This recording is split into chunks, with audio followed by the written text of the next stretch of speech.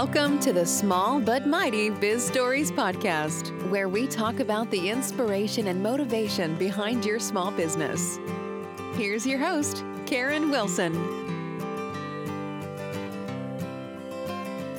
Hello, my friend, and welcome to the Small But Mighty Biz Stories podcast. Today, I want you to think about the people you've known who've given birth. It's a profound, life-changing experience internally and externally.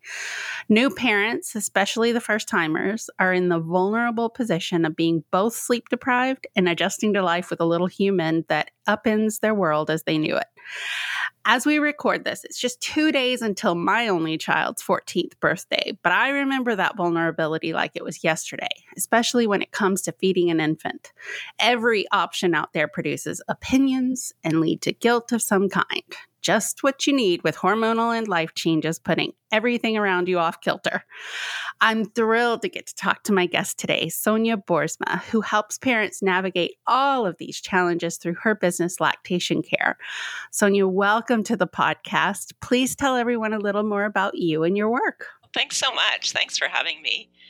I'm pretty excited to be here, especially because I'm just so passionate about supporting parents when they start their parenting journey, which may mean late pregnancy, or it may mean early after delivery, or it may mean 8-10 months down the road. But it is, like you said, a very vulnerable time, and so important to provide care and support that's, evidence-based and compassionate, and to help support the goals that parents have. Yeah. One of the things that I recall from that time so long ago was a lot of beliefs and statistics that were out there that were kind of used by some, certainly in the minority, as a bit of a cudgel to convince you to go a certain path. What are some of the things that people believe or think or hear that impact their journey as you're working with them? Well, there's certainly a lot of evidence to support breastfeeding. There are a lot of statistics, and there is a definite difference in health outcome. So those kind of facts definitely influence parents. Yeah. And then there's lived experience of their mothers, their mothers-in-law, their friends. Those are highly influential people. Mm-hmm. who might say, oh yeah, plug through, it's worth it. And they might say, just give your baby a bottle. And parents, often get in this position of conflict where they're like, yeah, but I wanted this, and they're saying that.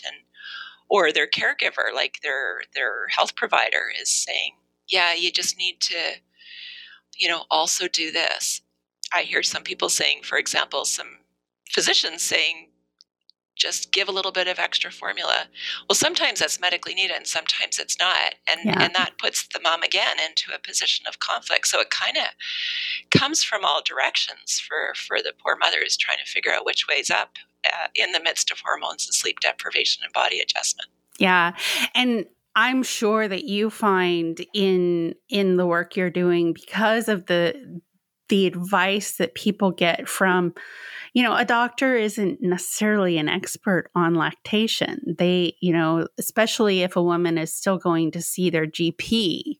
And so their knowledge of the best thing to do to resolve whatever the issue happens to be might actually be the opposite of what they should do. So that makes the work you do so much more important. What are some of the things that you would love for people to understand about the value of working with a lactation consultant?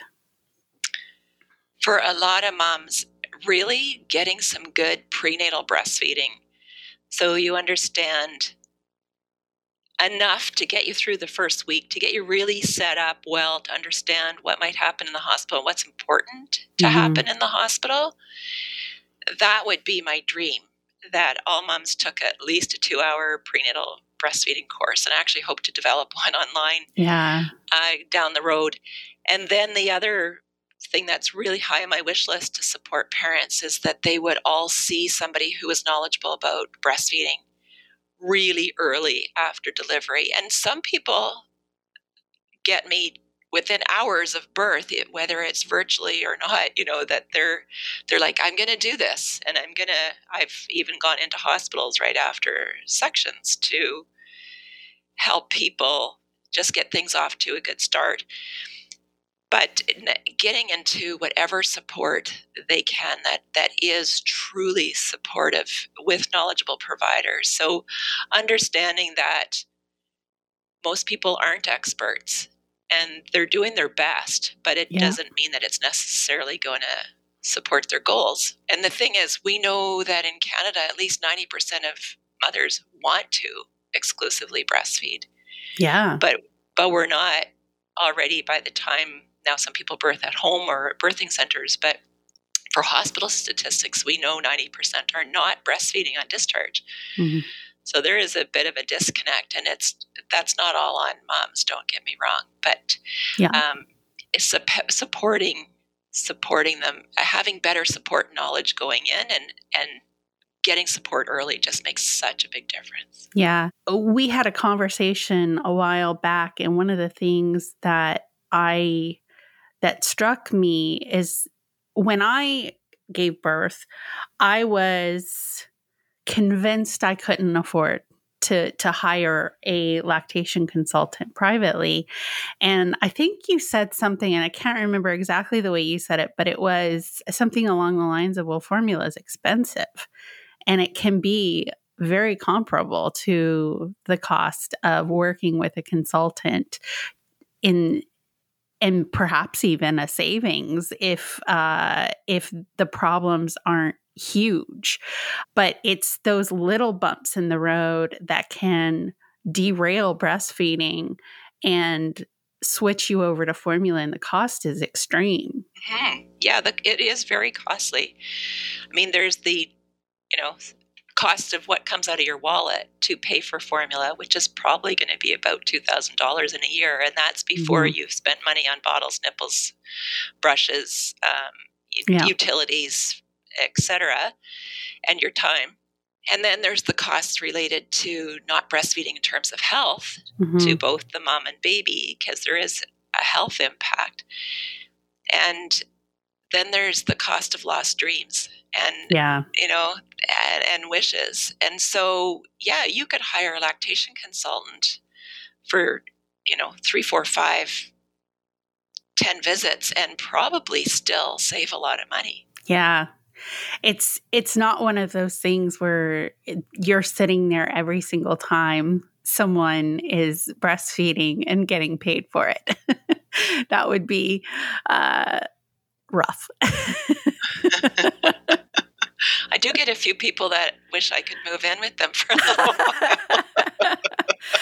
Well, that's probably more than the breastfeeding they're wanting. I remember those days. Sometimes you just want someone to hold the baby for a bit. Yeah, get a break. Yeah. No, there's true. Or sometimes people have the experience that it's like, well, I saw a lactation consultant and it worked when I was with that person, but now I can't do it on my own, right? So, I mean, that's obviously a very important part of what I want to be doing is not be too handsy, or if I am, I'm going to back off so that parents actually practice and can repeat on their own. Yeah, and this is one of those things where you hear it said so many times, women have been giving birth for eons, breastfeeding for eons. It's natural. And then that leads to this feeling of, well, why can't I do it? Why doesn't this work? Am I broken? What's wrong with me?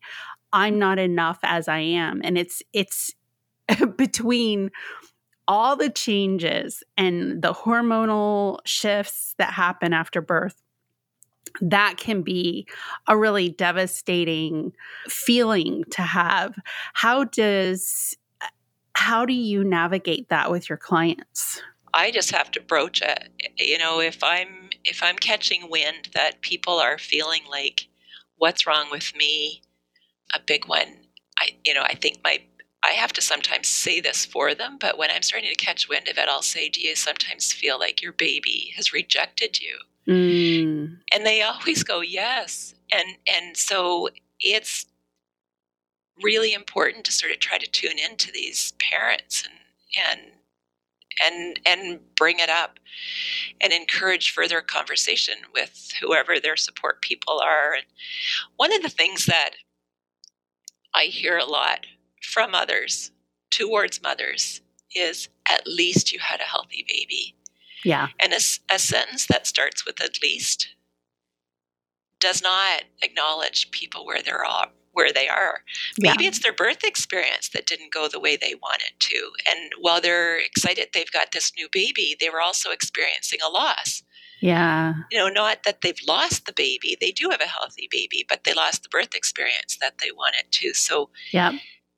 And in COVID, it's just that much more intense. They maybe couldn't get into the NICU like they, wanted to, or they were much more isolated. Well, and they all are. They're way more isolated. Mothers are right now. And, this needs to be acknowledged. And oftentimes, it really depends on the situation, but yeah, there's often emotions there that just need to get out, get spoken before parents are even able to really work and focus on what they hired me to do in the sense of the breastfeeding. But I think it's also part of what I do is stressing the emotions, because they're intense. It's a big emotional time. Yeah.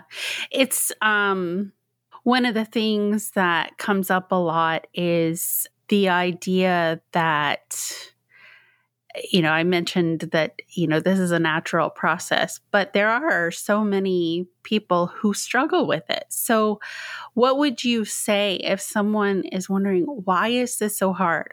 My body is made to do this. At the same time, I think, well, my body is made to run, but if I wanted to go do a 5K, I would have to train. So how do you answer that question? Well, you're making me think of when I was a nursing student, there was this misinformation about training your nipples and toughening them up with a towel and whatever. So thank goodness that's not happening anymore, because FYI, nipples don't get tough. But the whole idea of, first of all, like I said, it is about setting yourself up well before, if you can, or getting help early if you're having issues. And the whole natural thing, sometimes it's really not about the mom. Sometimes it's about the culture. Like, how many moms have actually seen how a baby's mouth and a breast go together before birth, before their own experience? Very few, I would imagine. So there's that sort of cultural. It's so taboo. Piece. Yeah. You wouldn't even really look at your girlfriend. In most cases, some would, but most cases your girlfriend's breastfeeding their baby, and that's fine. But you're not really going to get your nose in there in a big way. Yeah. So there's culture, but then there's also healthcare practices. In an ideal world, our hospitals and healthcare organizations would all reach baby-friendly status according to World Health Organization 10 steps, and they're not. So there's some breakdown, through healthcare organizations such as hospitals or community health centers, or the healthcare practitioners themselves who don't necessarily have the knowledge. So it's unfortunate that that's the case, and therefore the persistent person who understands the importance and the value is more likely to reach their goals. Mm-hmm. And it's I get a lot into kind of the societal structures that exist and corporations. I always think of Nestle and now it's something like a 50-year boycott at this point that's going on with Nestle because of their formula marketing. And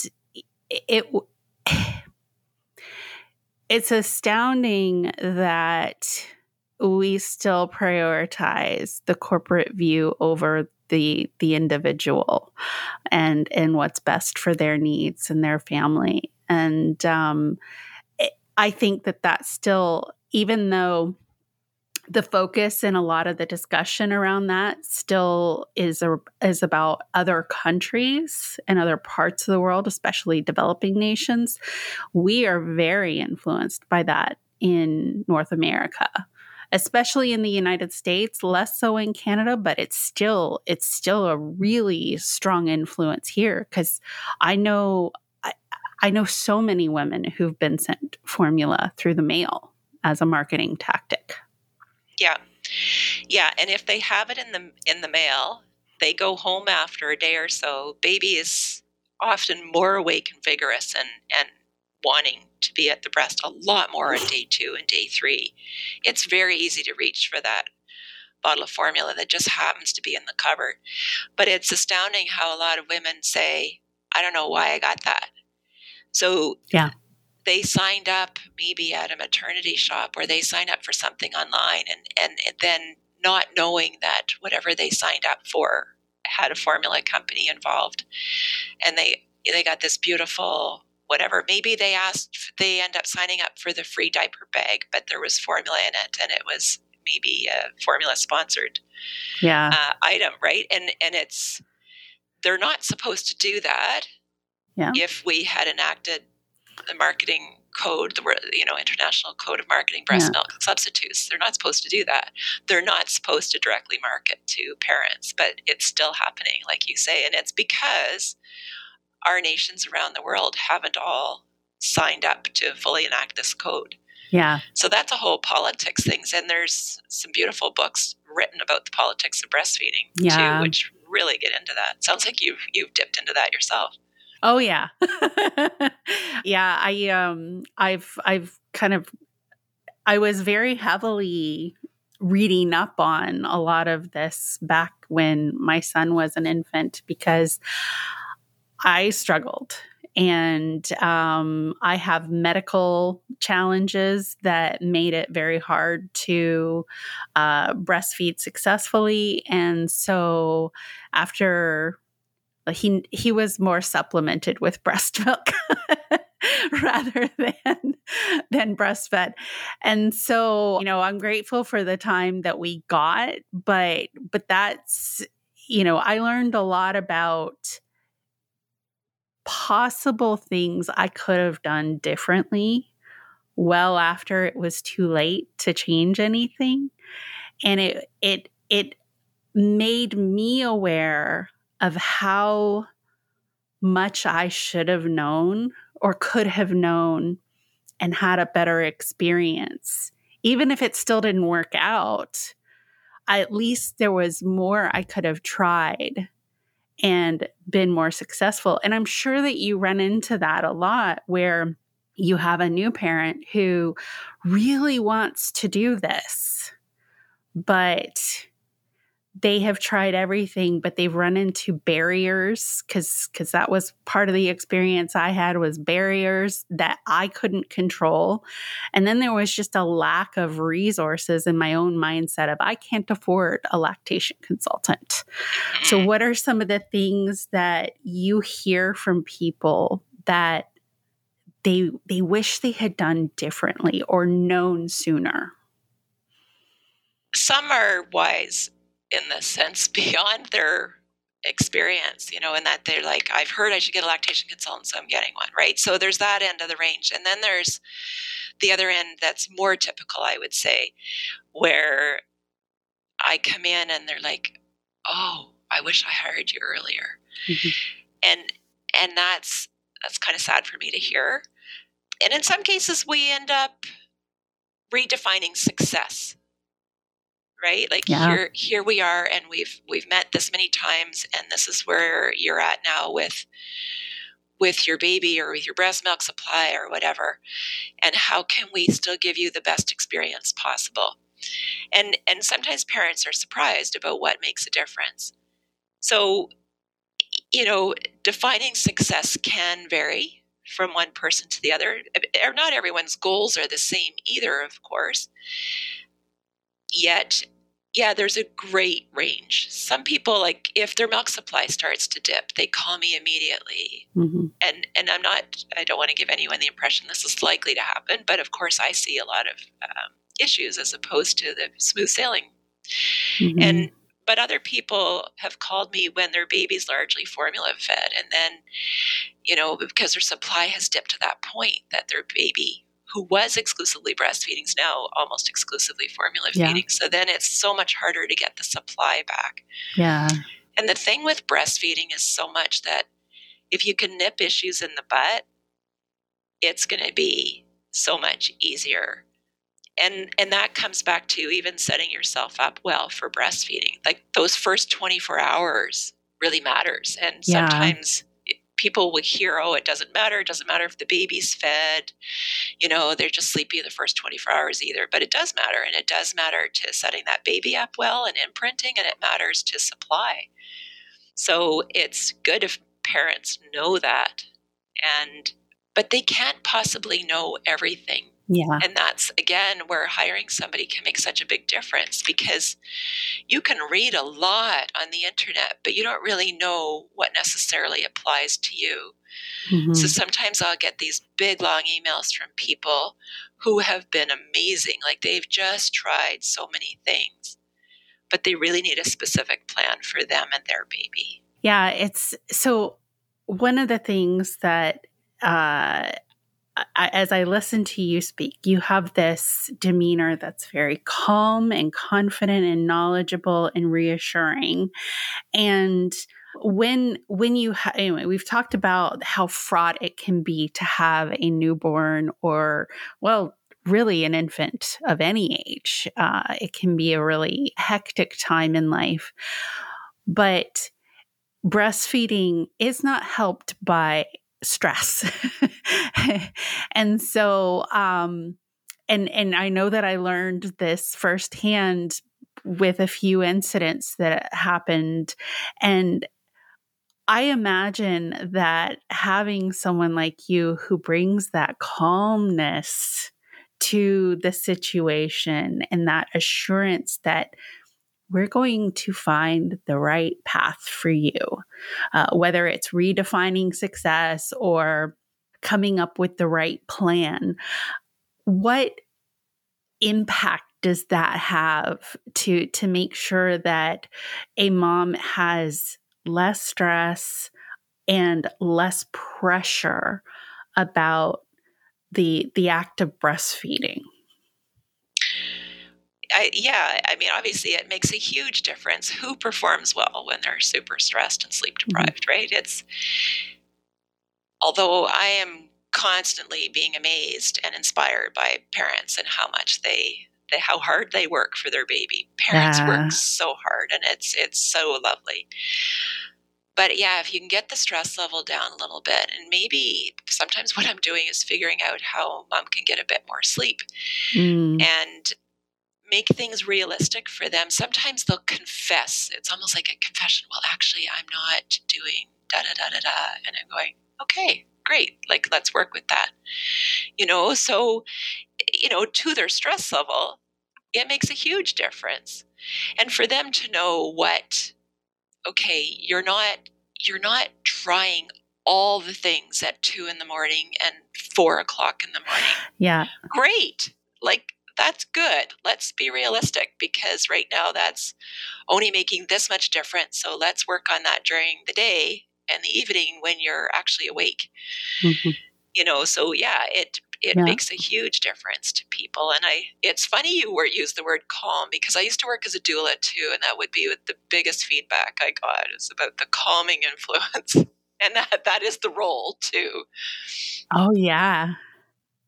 Yeah. I mean, all of this, because I think because of all of the things, we touched earlier on the taboo of even seeing a breast that is feeding, at least in the West. It's not like that everywhere in the world. And it's a shame that we have this puritanical view of breastfeeding people. It's weird. But the act of breastfeeding, the act of giving birth, these are stressful events.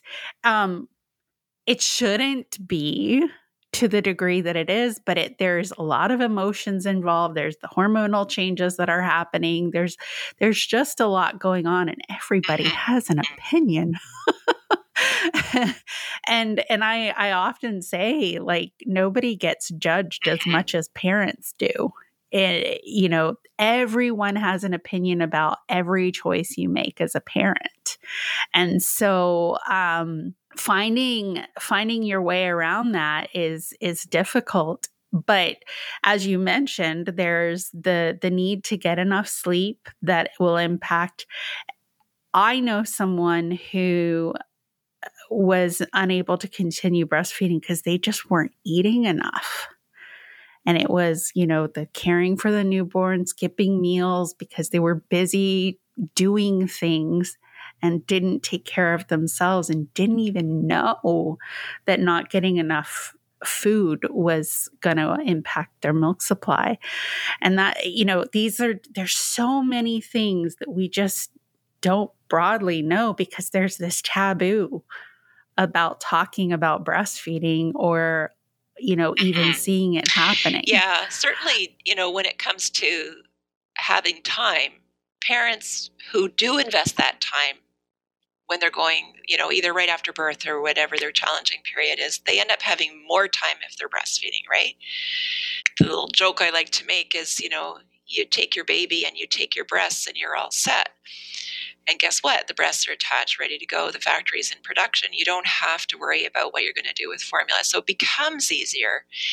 It's that initial phase. And that initial phase is not just a few days. And I think that's a bit of a cultural thing that I'd like to shift. Like, let's plan on that taking a little longer. Let's plan on that taking 4 to 6 weeks to get really well established. Yeah. And then, but in the meantime, figure out other things. And then once you're past that 4 to 6 weeks, how do you breastfeed and get you have to eat during those 4 to 6 weeks too. But yeah, I'm often giving tips about baby care while eating, while pumping.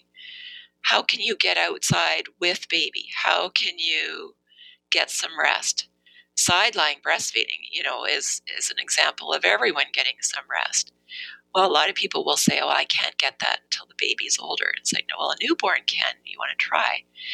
So there's a lot of tricks that can help parents. And yeah, they're not all widely known. And it is a big go-to culturally to say, just give your baby formula. You'll get more sleep. This magical thing will happen and that magical thing will happen.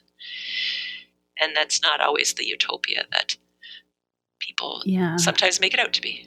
Do you see the some of the challenges, because they're so common? Do you see some of the challenges around breastfeeding as related to the busyness of our culture? Recover, move on, because there's all these stories about women who lost their baby weight in 6 weeks, and how do you see all of that impacting? Yeah, I think culturally there's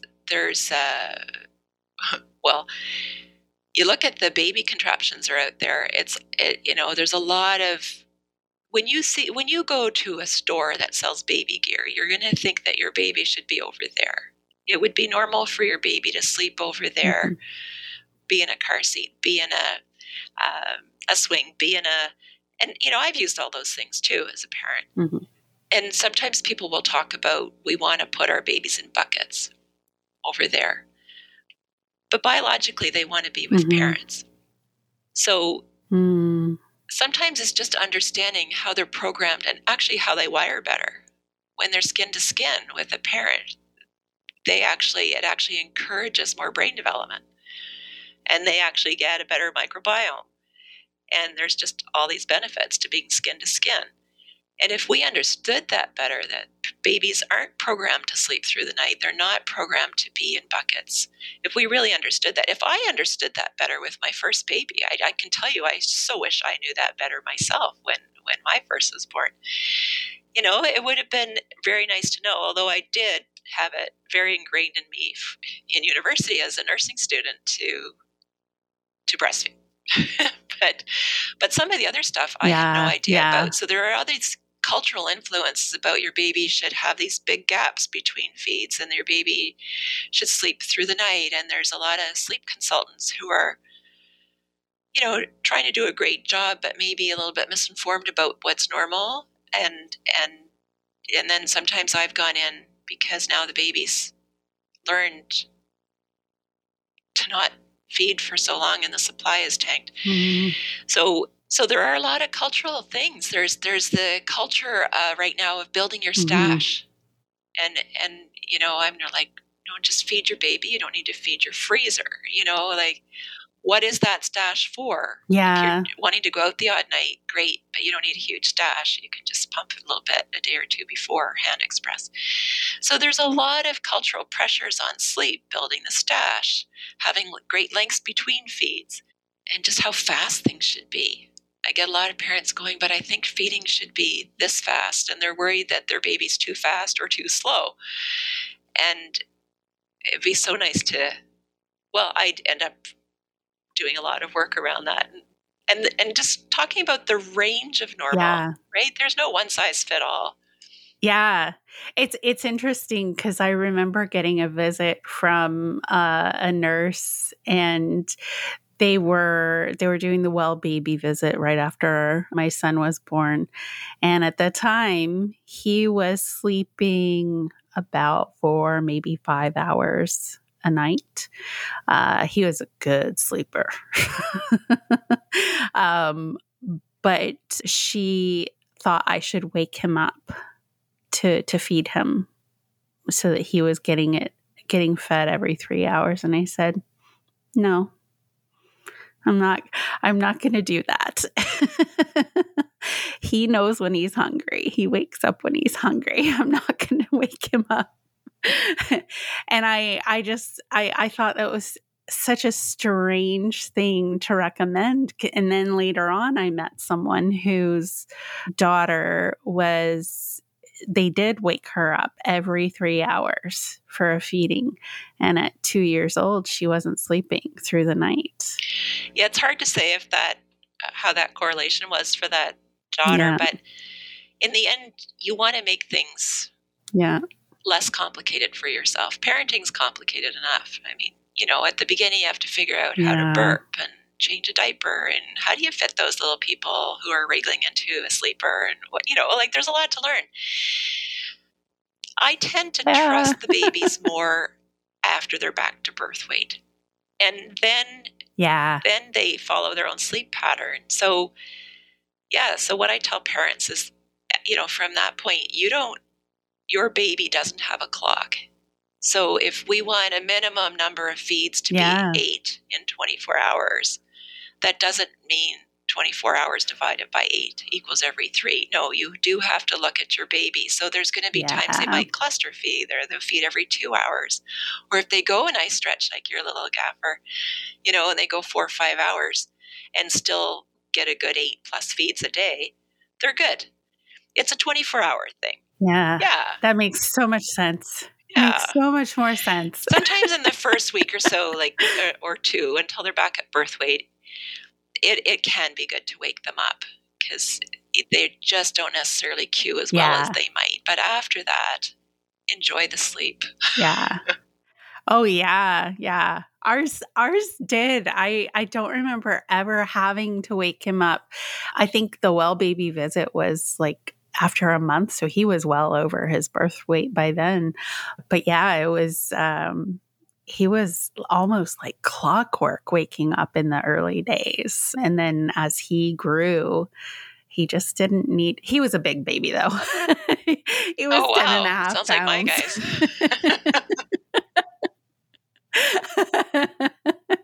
Yeah.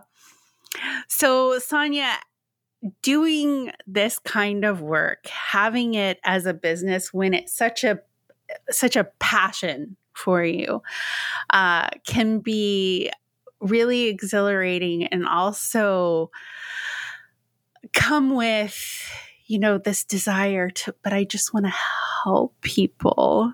And sometimes there can be that tug of war within about giving the help without overextending yourself. How do you balance things?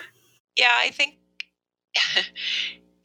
I'm okay when it comes to consults and sort of setting limits around that and whatever. It gets harder when with a lot of emails, for example, because I also don't want people to just not reach out, right? Yeah.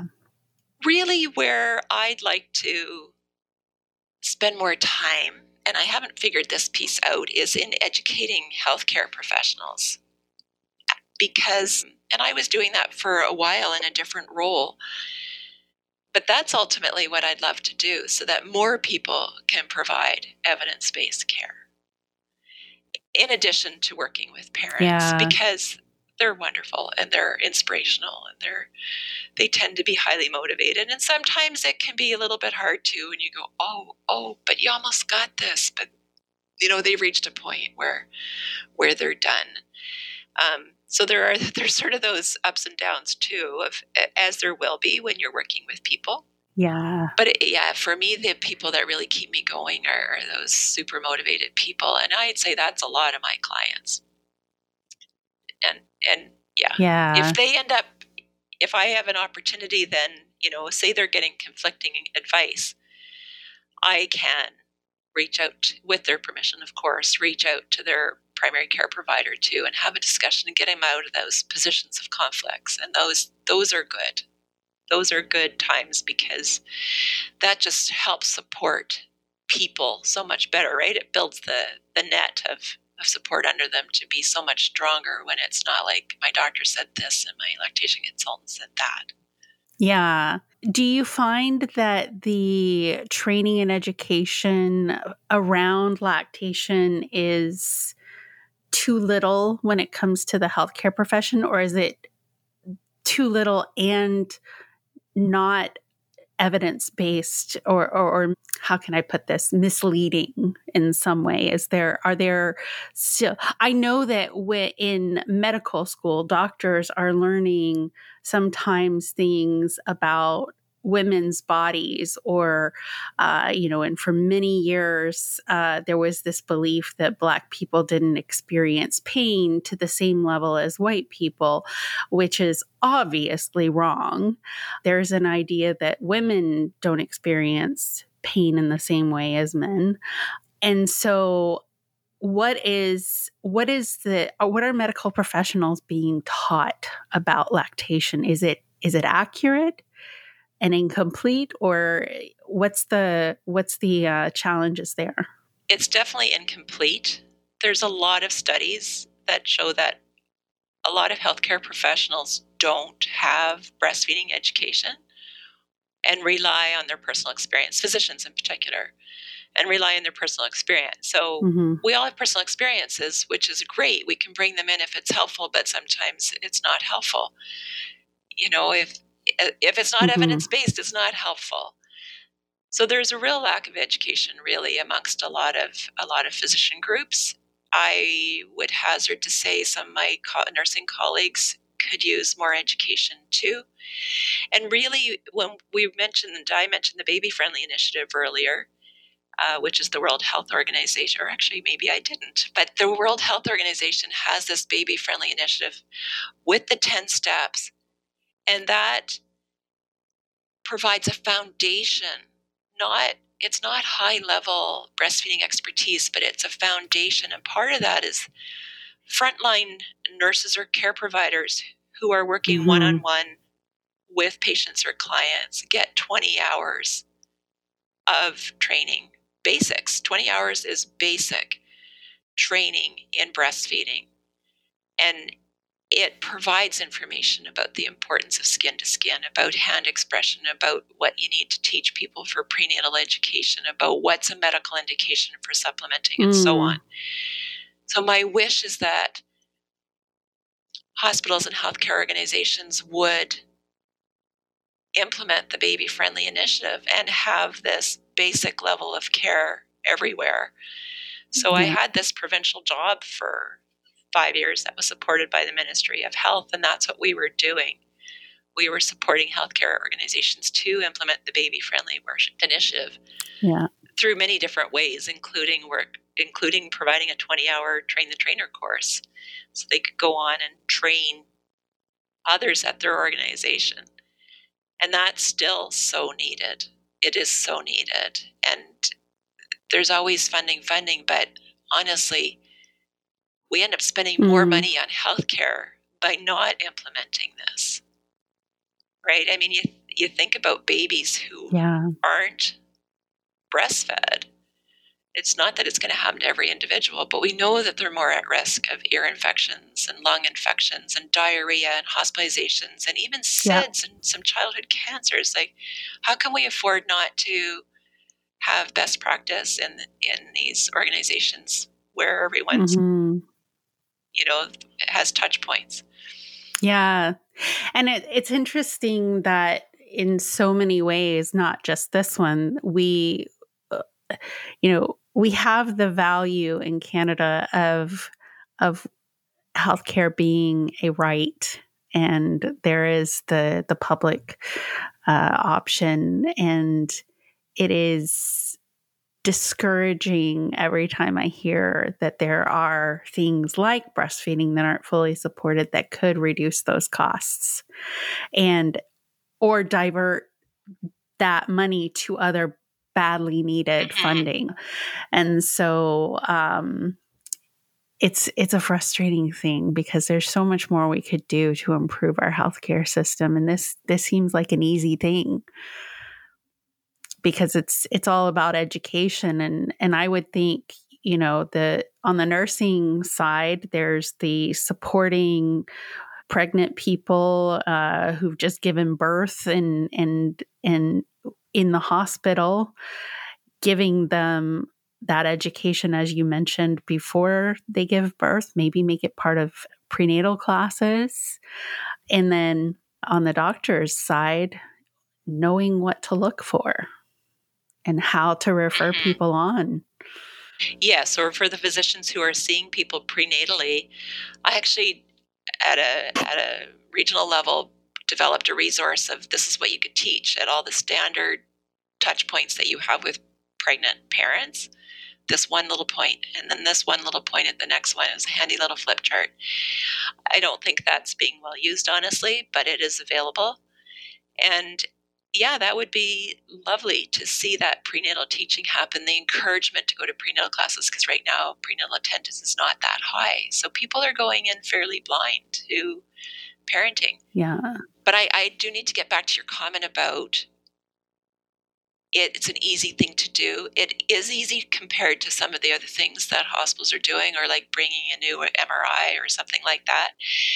But those 10 steps, if a hospital works hard on them, they'll be implemented in 10 years, just given all the other competing demands. Wow. But over that 10 years, practice is going to continue to get better. And once it's there, oh, yeah, yeah. and there's a maintenance plan, and okay, we have a new staff member, and this is how they're going to get educated, whatever, then it becomes easy. And what's sometimes I've seen happen, like the public health units in Ontario were mandated to do this, and then they weren't mandated, and some of them have let it go, and that's really sad because then level of care slips. Yeah. Yeah. I am really glad that you said that because I said that poorly. My meaning was more that it seems like a logical change to make.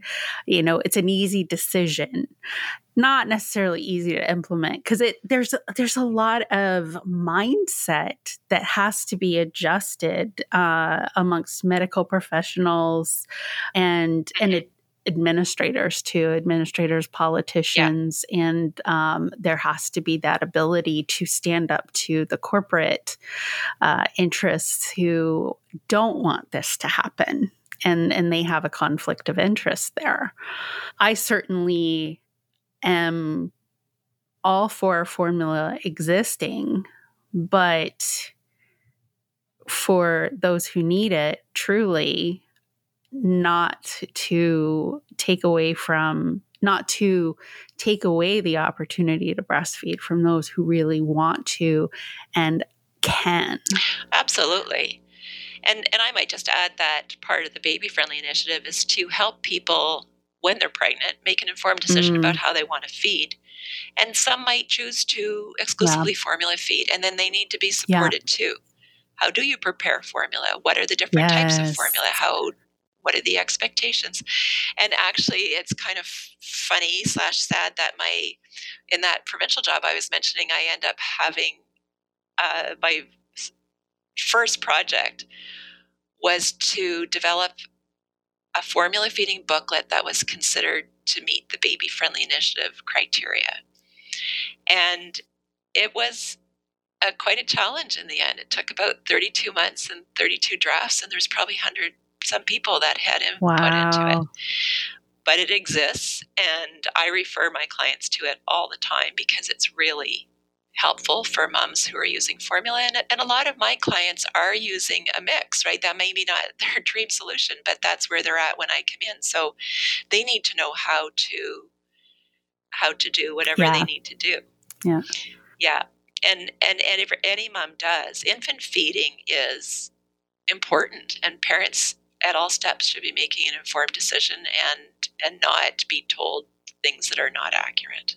Yeah, absolutely. Well, you can definitely see where education is really the starting point of success in this, because without that knowledge, you may make decisions that can run counter to success in the path you want to take. Sonya, it has been such a pleasure to speak with you. Can you share with everyone how they can find you? Sure. I have my website is probably the easiest way for people to find me, lactationcare.ca.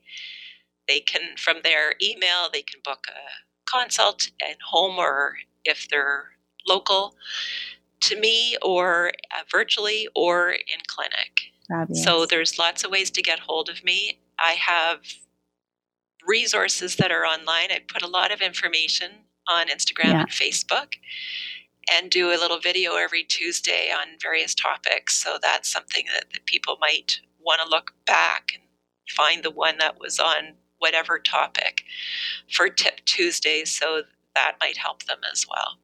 Fantastic. Well, I will be sure to include all of your links to socials and your website in the show notes. Thank you so much for joining me here today.